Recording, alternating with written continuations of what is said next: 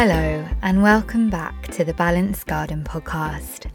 I'm Tiger Lily, and if you haven't tuned in until now, the idea of this podcast is to bridge the worlds inside and outside.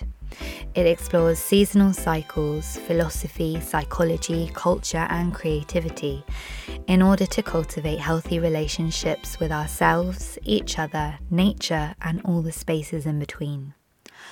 The podcast is brought to you by me through Balanced Garden, an online well-living space which offers reflections, recipes and practices through a blog, online yoga classes and of course this podcast. So if you didn't know, now you know. Since last September I've produced a podcast every month for you, but I took a break in April to get some wind under my wings and have a much needed change of scenery after so long staying still. As someone who's lived a previously pretty nomadic lifestyle, it felt very good to get on the road for 4 weeks and see some other corners of this beautiful island. Thank you to my mama Jo for lending me her camper van, Maggie, and to all my wonderful friends who welcomed me along the way. It's been so good to see people again. I'm back now with renewed energy and inspiration, and I'm very excited about this podcast, episode 8, Human Nature. After a little musing on the myths behind the month of May, I'll be chatting with the rapper and musician Disraeli, who I'd usually cross paths with in a field every summer. But as we've had a break from the festivals, it's been great to catch up with him and some of the other familiar faces through this podcast. We'll be talking parenthood, mental health, mindfulness, music and more. I hope you enjoy hearing the conversation as much as I enjoyed having it. But first, a little mythology for you.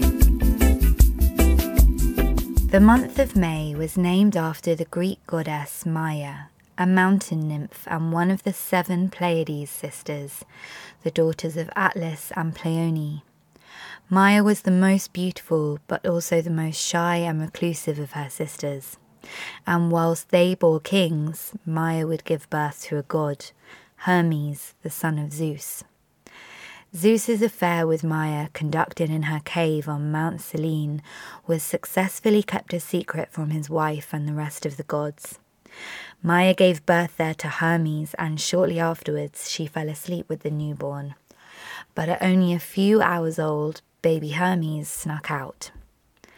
The first creature he came across on his travels was a tortoise, who he killed and created the first lyre, a small heart, from its hollow shell. Pleased but quickly bored, Hermes then made his way to Thessaly, where he stole 50 of his brother Apollo's prized cattle. He slaughtered one of the cows to be able to taste meat, not realizing that gods couldn't eat the food of mortals. So he burnt the meat for the gods to enjoy the smell of it, making him the inventor of sacrifices.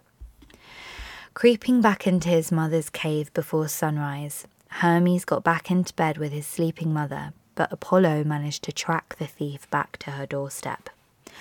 Accusing the seemingly helpless day-old baby in his crib of stealing the cattle, Maia was busy arguing that it was impossible Hermes could be the thief, whilst Hermes was quietly stealing Apollo's bow from across his back.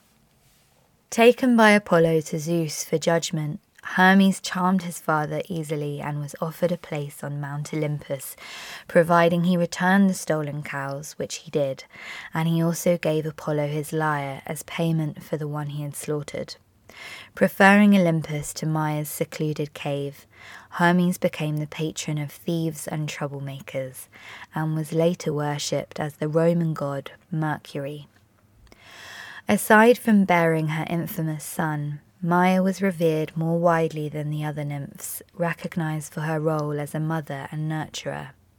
She cared for other children of Zeus, including Arcas, whose mother Callisto had been turned into a bear by Zeus's jealous wife. So he hid Arcas with Maia, who taught him to hunt and survive in the wilderness so well that he grew into a renowned hunter, becoming the king of Arcadia before rejoining his mother as a bear.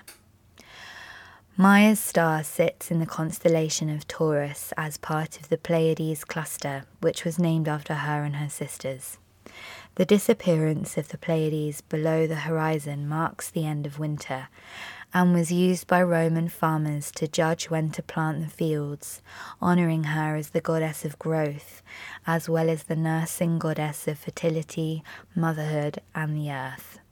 Maya is also often referred to as Gaia.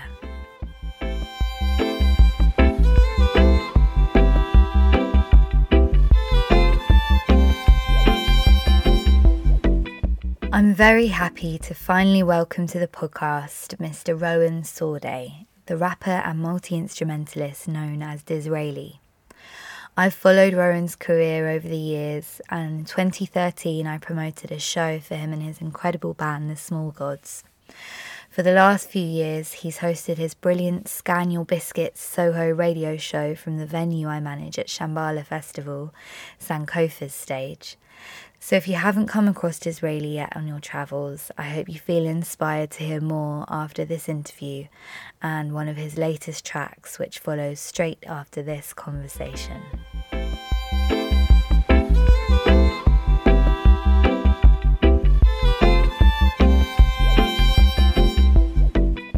So we could hear your babies crying in the background, screeching down the street. Yeah, resisting sleep, and he's off in the pram. One of the two babies. Wow, so becoming a father of two babies at once. Yeah. How's that been? It's been all of life at once, you know. It's been trauma and joy and laughter and ease and obstacles and just everything condensed into every day. Yeah, it's pretty chilled, really. Easy.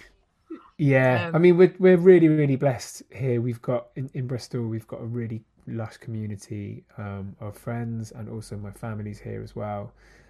So we've had so much help from the people around us. It's been amazing. Even during lockdown, people were leaving soup on our doorstep in containers. And yeah, and you know, making us, you know, bringing flowers and making us bread, and we just, yeah, we ate very well for the first few months. And so yeah, I mean, it's been intense, but also a reconnection with the community, a reconnection with my family.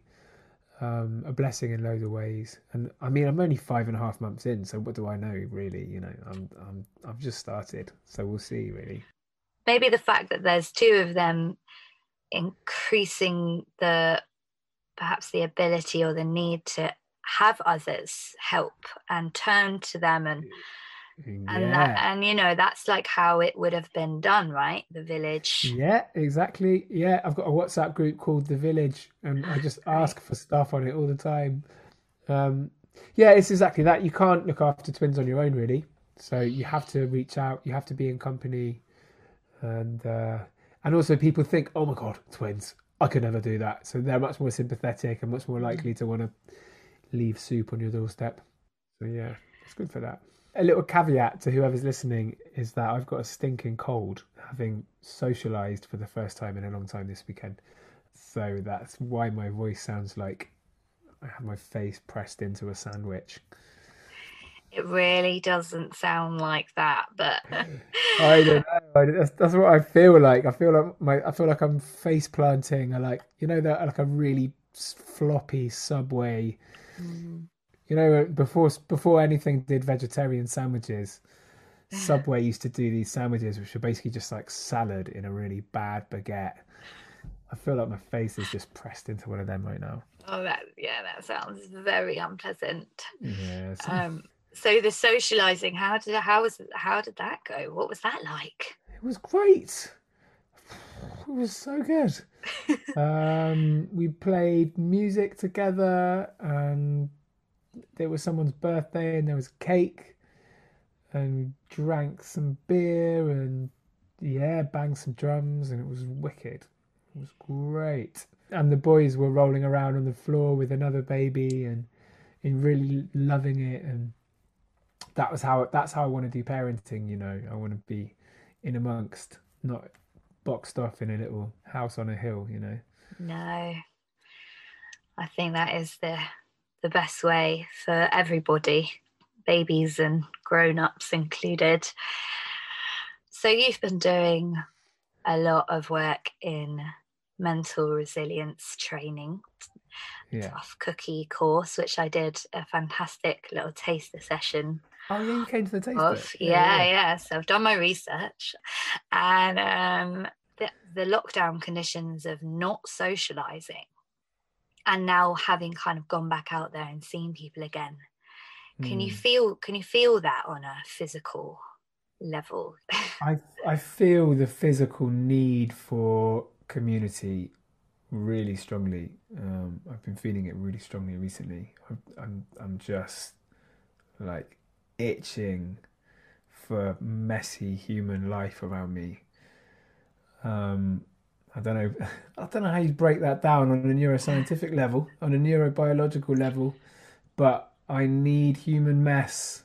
Um, I definitely think that my body's become unused to socializing as well. So there's been a couple of moments recently when I've been around people, you know, in the pub garden or whatever, and quite quickly feel that threat response being kicked off in my body, which already actually, as a dad, your fight or flight kind of protection, your like wolf responses are really readily kicked off anyway. Like if a car comes and like swerves too close to the pram or something like that while I'm pushing the boys around, I find myself like having this flash of a fantasy about chasing the van and dragging the driver out, beating him down. You know, I'm like, bloody hell, where did that come from?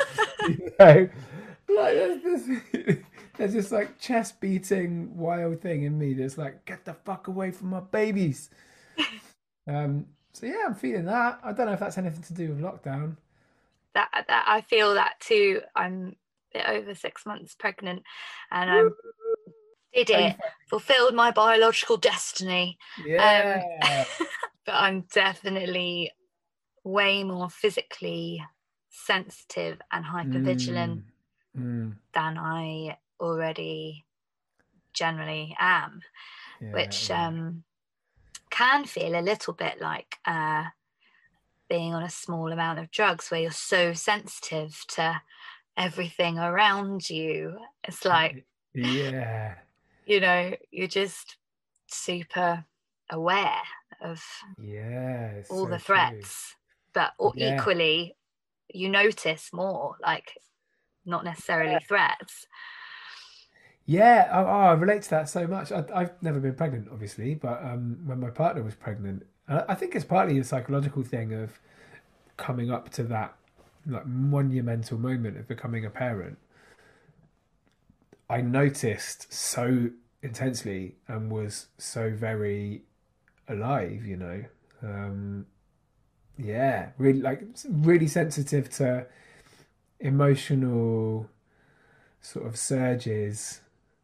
I felt very emotional and very plugged into the world and the fact of being alive in it, you know.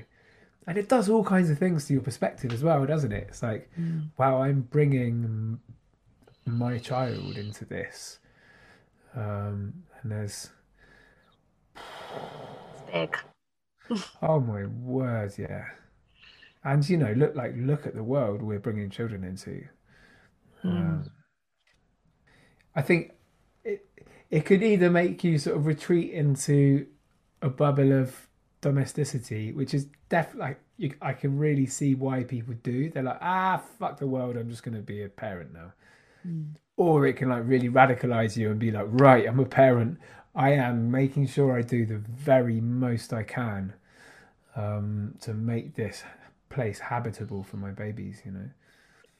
Yeah, I had a little exchange about a year ago with a very old friend who we were both saying like, oh, definitely, would definitely like to have kids one day, but all the angst, God, all Yeah. the various levels of angst and climate kind of anxiety. Yeah.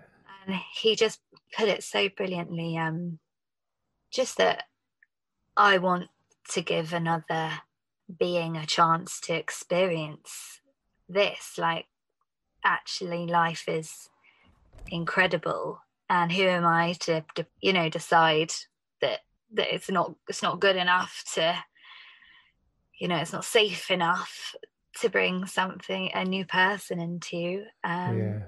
So even Yeah. if they just get 30-40 years to eat and Yeah. drink and dance and have sex and read and all the things that like make being human what it is, then that's a pretty great gift you can give. Yeah. Yeah. That resonates. When I look at my boys and see them just tripping out on the shadow on the wall, or having like bursting into fits of giggles at some kind of something you can't possibly even fathom that in your face, And Yeah, bloody hell, we did it twice. We were only going to have one baby, but we've given the gift twice. yeah. And to be a twin must be brilliant. Yeah, I think it probably is. Yeah, at the moment they don't really see each other. The other one is, one is just kind of furniture to the other. They'll recognize other faces and other people, but if you hold Paco up in front of Idris in general, they won't even register that there is anything there at all, which is No, quite mad. they're not separate, are they? They're not separate from Yeah, anything yet. but they're even less separate from each other. Like they see me and they respond to me as a baby does a person. But they don't respond to each other in that way.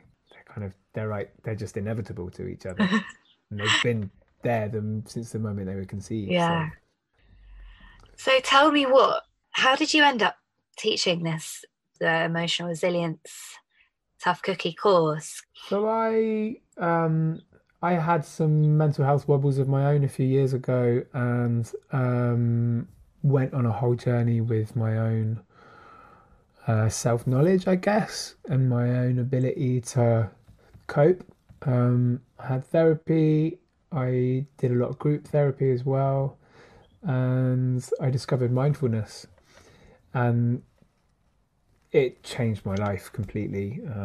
All of the above changed my life completely. The fact of falling apart, the fact of putting myself back together again, or being put back together again with the help of people around me.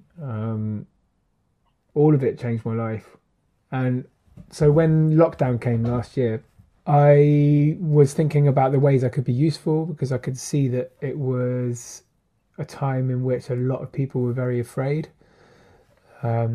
Just kind of hard to remember now how scary it was at the start, when it was like global pandemic, people queuing down the street for the supermarket, and everything felt so apocalyptic. And that's kind of worn off, hasn't it? Like the immediacy of that. It's just like, it's just a pandemic. We're just in a pandemic still. We get so used to things so quickly. But we were there was such a lot of fear, and also specifically in my world, in the field of music, so many people just losing everything, all possibility of earning money. Yourself included, I'm Yeah, myself assuming. included. Yeah, yeah. So I started offering free mindfulness sessions on my Facebook page, the Disraeli Facebook page, and they went down pretty well. Like, people said they were very helpful, so I continued to do them. And someone came to one of them that was from a company called Tough Cookie, Mm. that do mental resilience training, which is sort of skills to manage your thoughts and emotions, with a lot of mindfulness woven in. And the founder got in touch and was like, "Would you like to train to be a trainer?" Amazing. And I was there going, even before the lockdown, even before the pandemic, I was like, I would really like to do something to do with mental health. I'd really like to work on my skills as a mindfulness teacher, as a meditation teacher. I really like to understand my mental health and other people's better. And I also need a more stable income in my life than gigging, because I'm going to have a baby, I thought at that time, before it became two in the first scan. So yeah, that's how it started. And I was like, yeah, this is just pure providence. This is exactly what I want, exactly what I want, and exactly what I need at this time. And it is an amazing. It's basically the conversation with the elder that we never had when we were growing up. The kind of coming of age conversation where, in a better world, someone would have sat us down and gone, here's how it works. You have a mind. Here's what the mind consists of. Here's how the mind functions. Here's what to do when the mind drags you backwards through a thorny bush. You know, how to interface with this mind that is our interface with everything else. So that's what the Tough Cookie Mixed Mental Arts program is like. The premise of it is a course that gives us the tools that we need to navigate the modern world, specifically this world of insanity and overstimulation and over narrative, over self-reference. There's so much about the collapse. There's so much about the world, volatility, so much about it that is actively hostile to our mental health, including, I've just been digging into social media platforms and how they work.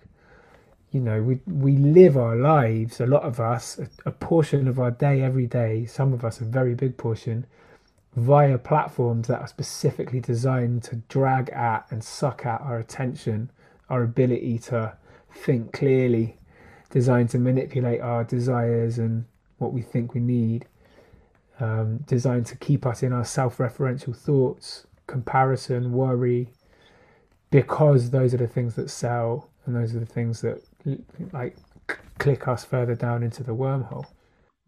And is that because our minds are sort of designed to do that we're kind of out there to protect ourselves, to consider ourselves at the center of everything? Is that? I think it is. The impression I get from reading the neuroscience and the evolutionary biology and stuff, the little bits I've come across through this process. I mean, I've just scratched the surface. It's such a huge world.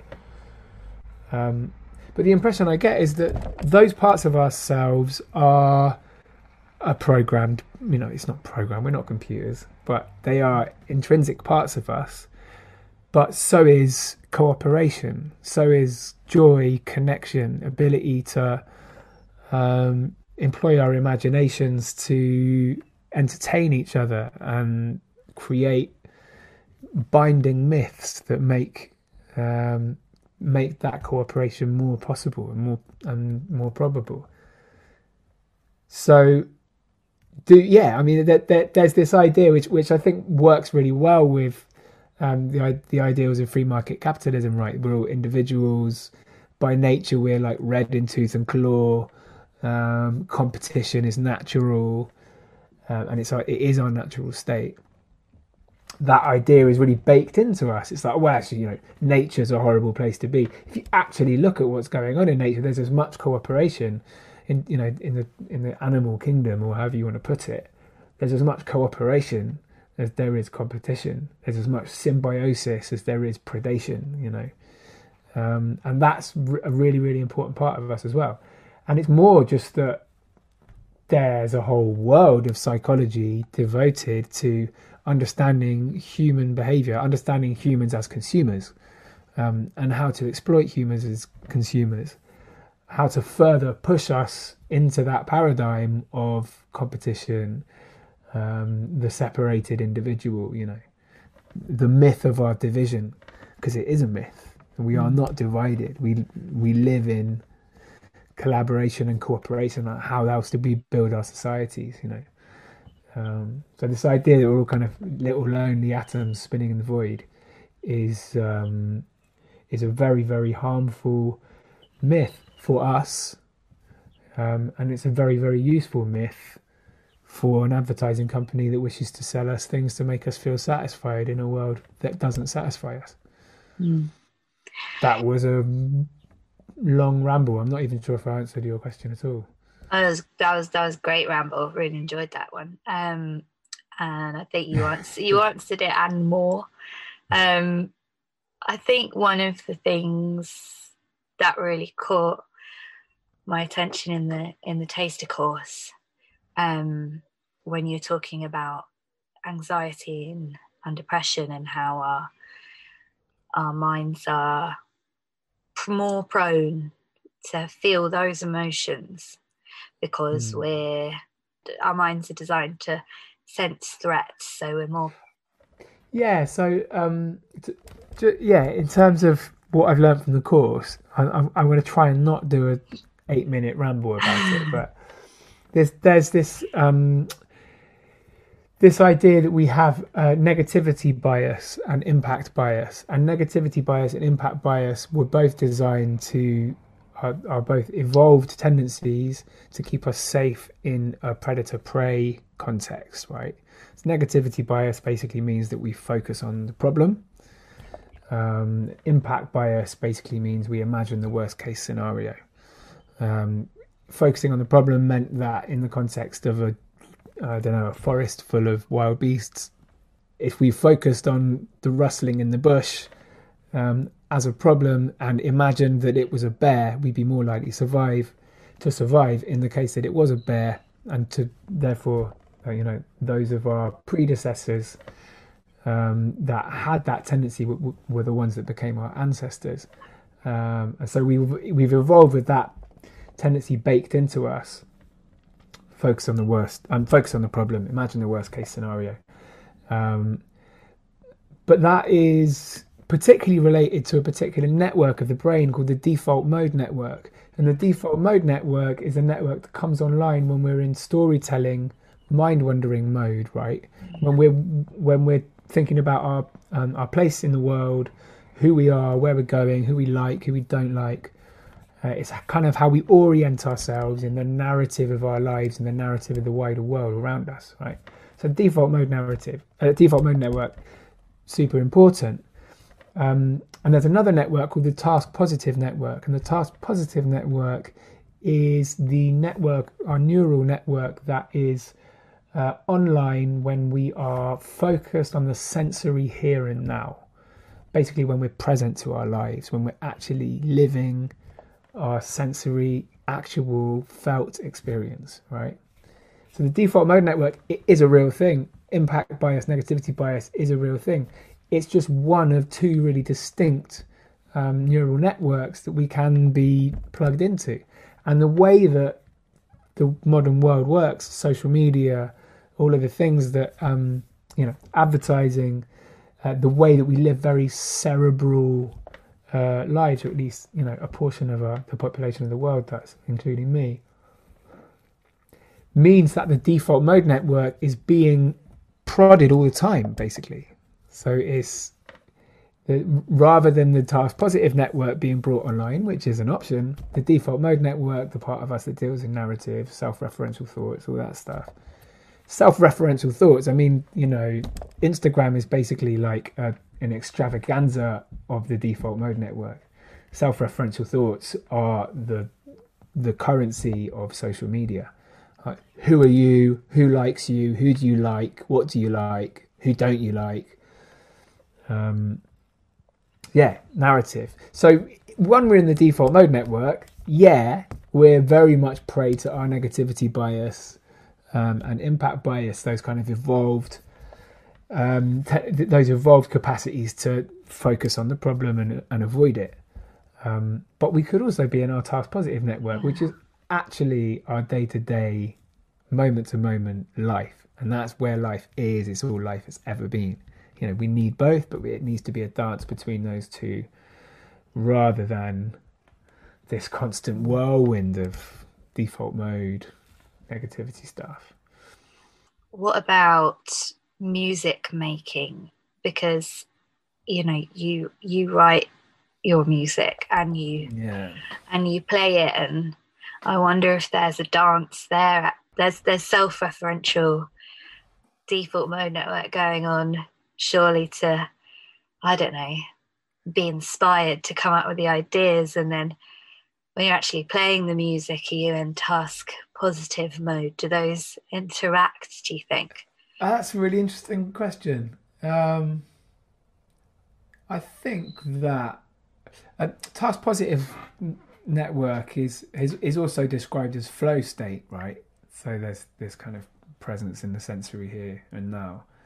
Um, I'd say, like, reflecting on it for me, when I'm making music, when I'm really in and it's really happening, I would say that I am really deeply in task positive network, in that flow state. But then I'm also often writing stories and coming up with narratives, and so maybe freestyle rapping is the absolute, like, pinnacle of the dance between default mode network and task positive network. Maybe that's it, guys. Cracked it. Yeah, cracked it. Yeah, everyone just needs to um, bust a rhyme and they'll be fine. and and how do you think your sort of moves into mindfulness, your own practice, and also Mm. then learning more and becoming a teacher of it, has that changed your music making process? Yes, definitely. I think the main thing that it's done for me is I, that there's like a really pervasive myth in the world of music that you have to be troubled and, like, psychologically entangled and overcome in order to be inspired to make music. Like, somehow the music comes out of the friction in our minds, and that's one thing that mindfulness has given me. A huge gift that it's given me is realizing that actually, if you take that friction out, if you learn how to know yourself and unclench and be aligned between who you are internally and who you present yourself to be, and all the good stuff that comes from self-knowledge, which what mindfulness has helped me to find some of, for sure. Then you have access to all the universe's creation, you know, not just your own little tangled darkness, but everything. And there's so much detail and majesty around us all the time. There's so much possibility, like, in every cell of all of our bodies. And if you can unclench for a moment and take your head from out of that dark cave of yourself, then it's there for us. And so it's given me a much more spacious feeling, I think, about creativity. Um, yeah. Yeah, that I'd say that's really reflected in the music. I mean, I was very lucky to get to come to your actual gig in real life just before we went into the second lockdown in November. Oh yeah, the Round Chapel in And Hackney. it was, yeah, it was such a special show, I thought, from the Oh audience perspective. yeah.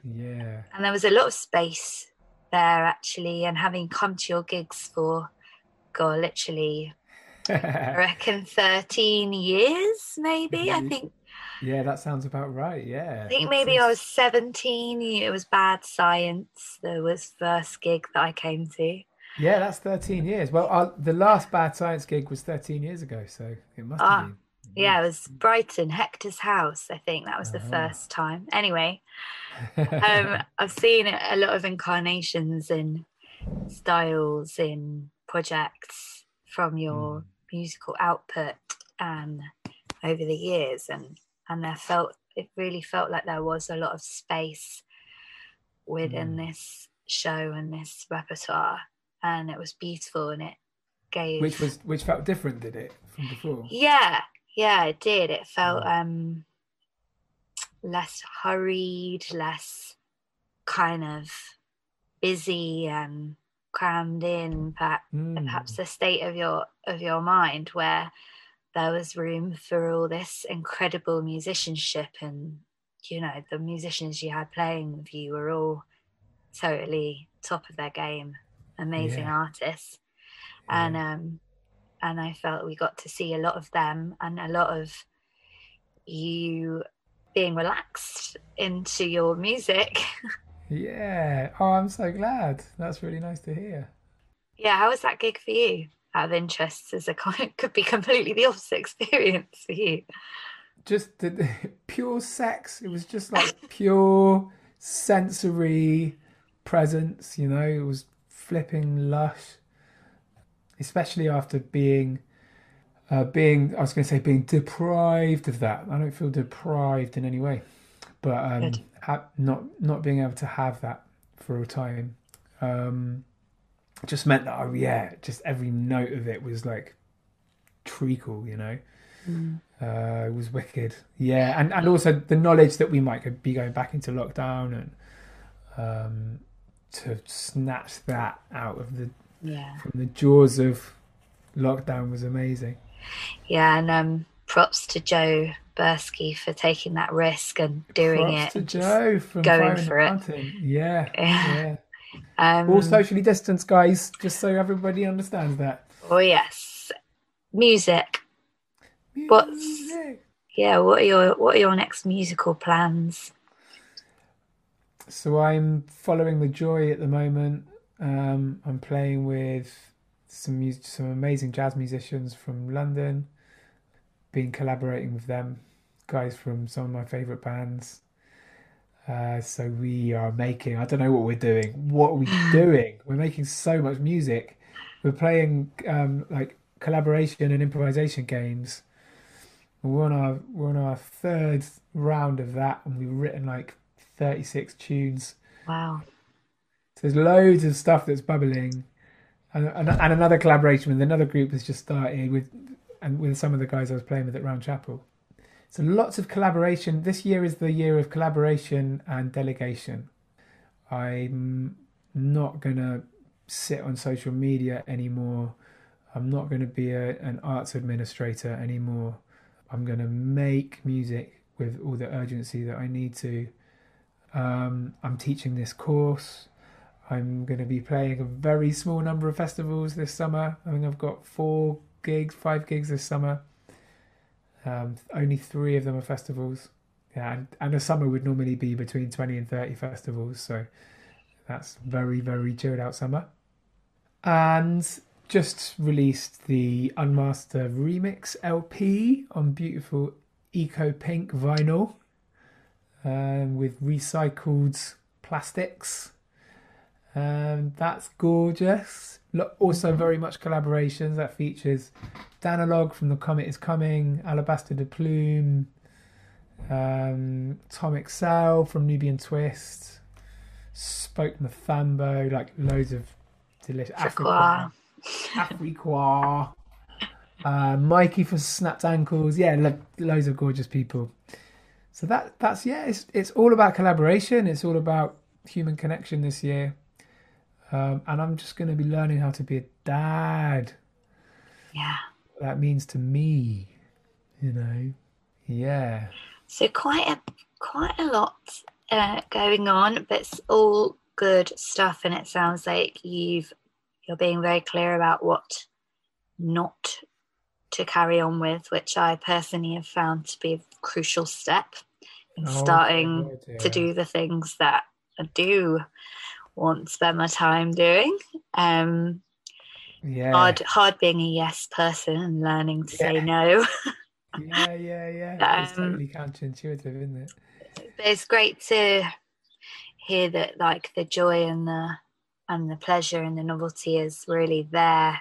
And I definitely find that, as someone who's been to a million festivals, promoted tons of shows, to actually be loving it, because it are now a bit less of a frequent affair. I'm grateful to have that, actually, a bit of novelty back. Appreciation. Yeah, and becoming a parent is really good for that kind of perspective as well. Like, appreciation for those moments, and also clarity on what it is you do and don't want.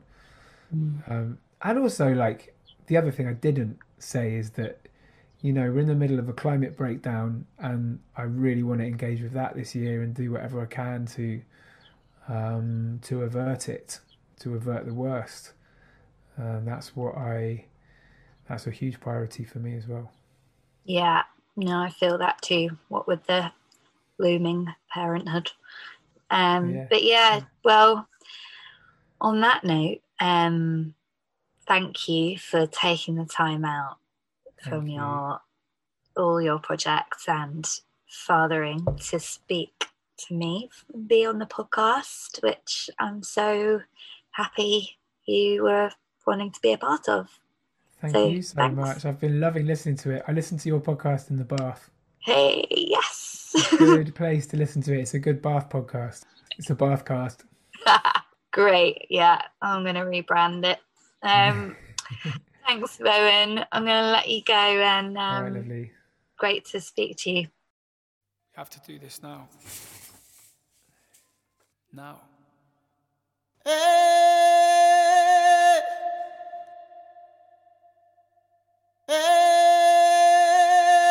Kwaku.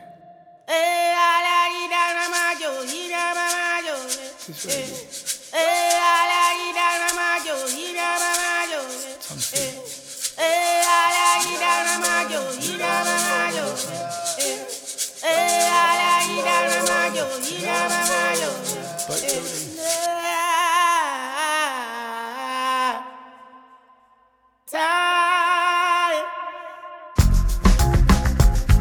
The time is coming now.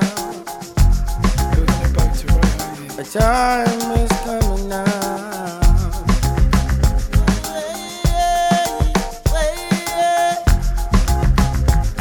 Better days across the river. Scars and wounds, black and blue. Screaming from the wobbies I don't choose. In the headlines, on the news, I'm a profile to diffuse. My survival is no use. I'm just a commodity in their view. You know the reality, you know the truth. A phantom enemy, they will assume. Chains on hands, chains on minds. Suppressed, oppressed, institutionalized. Elements collide, it's borderline. Young ones were taken from mothers and tried. Lost identity, what reality? Mirages and fables of deadly voyages. Souls of men judged by color. I'm here to tell you there's hope in the future. My old man said a better time is coming.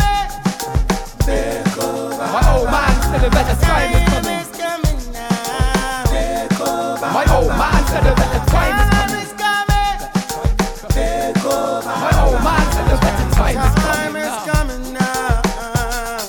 By a muddy river, in a murky town, I sit in sirens, seabirds circle round. I see a gull up on the rooftop without wings. I watch it edge into the edge of mad winds. It's a mirror for within in a new chapter. In a whipping storm, a cyclone of food wrappers. A kid is born, now it's a trace of green. Now it's a taste of something strange and sweet. Doesn't heal, but it makes some peace. Puts a smile on the face of freaks. And it releases from the closet those afraid to breathe. And now we're wading in an army up against the stream. Cause we have seen that there is insufficient day to dream. 1 minute, sun eats deep up in the make-believe. Next minute, mummy's kneeling at his grave to grieve. Too cruel. We are cruel and we're angels. We kill life and give life with a movement of the arm. Chase dragons in the crucible of St. Paul's. Topple statues in a revolutionary march by the muddy river.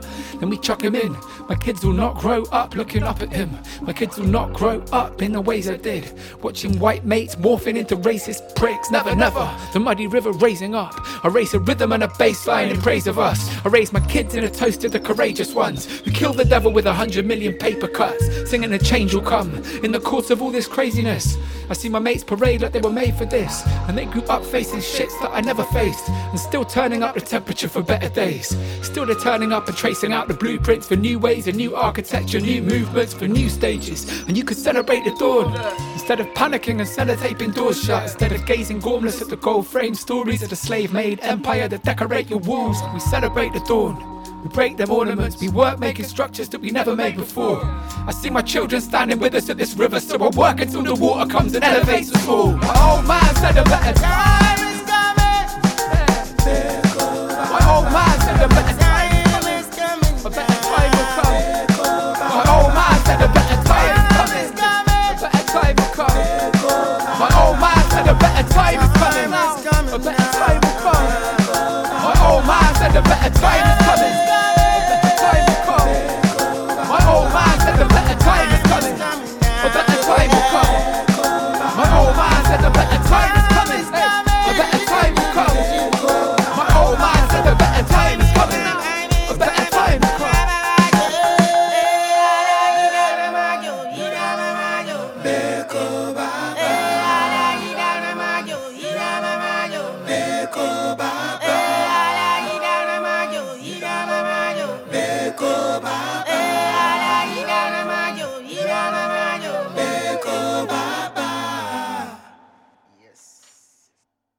You just heard the song Beiko Mliba, A Time Is Coming by Tung Fu featuring Disraeli and KOG from the album Boat Building, which came out in November.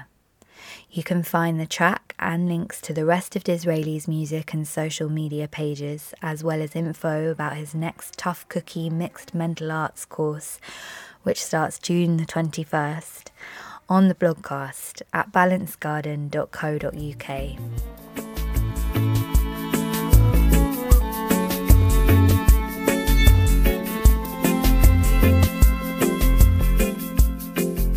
A lot can happen in a day, a week, a month, let alone a year.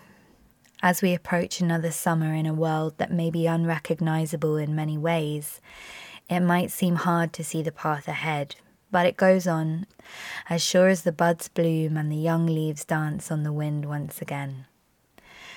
Sometimes some things need tearing down to make space for new stories, new seeds to grow. And it can be scary when old structures collapse and walls fall down. It can be loud and it can be violent, but so can silence. Fear and love are not so far from one another. The opposite of love isn't hate, it's indifference. And we don't love or fear what we're indifferent to. Fear and the many forms of anxiety it might cause for us is part of our evolutionary existence, and the threats we face will continue to evolve, but so will we. And the more of us there are, the more complex our lives become, the more cooperation we will need to survive. It can be hard not to focus on the problem, but it is perhaps comforting to know that this is a habit which can keep us alive. So whether the threat is existential or real, why not use the fear to find a solution, a new direction, a better understanding of ourselves, our environments and each other?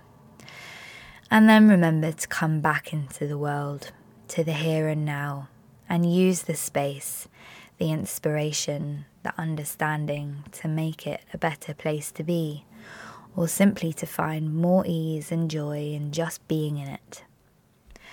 Here is a poem called The Peace of Wild Things by Wendell Berry, of which there is a beautiful animated version that I've shared in the blogcast. When despair for the world grows in me, and I wake in the night at the least sound, in fear of what my life and my children's lives may be, I go and lie down where the wood drake rests in his beauty on the water and the great heron feeds. I come into the peace of wild things, who do not tax their lives with forethought of grief. I come into the presence of still water, and I feel above me the day-blind stars waiting with their light. For a time, I rest in the grace of the world and am free.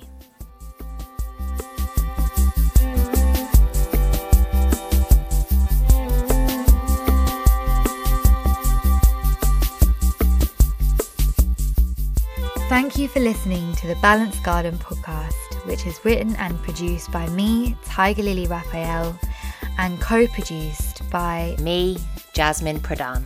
Thank you to our guests. You can find pictures of them and links to everything featured in this episode, as always, in the blogcast at balancegarden.co.uk, including the soundtrack, Yes Mike, from the Manasseh Meets Praise LP, produced by my father, Nick Manasseh, and licensed by Roots Garden Records.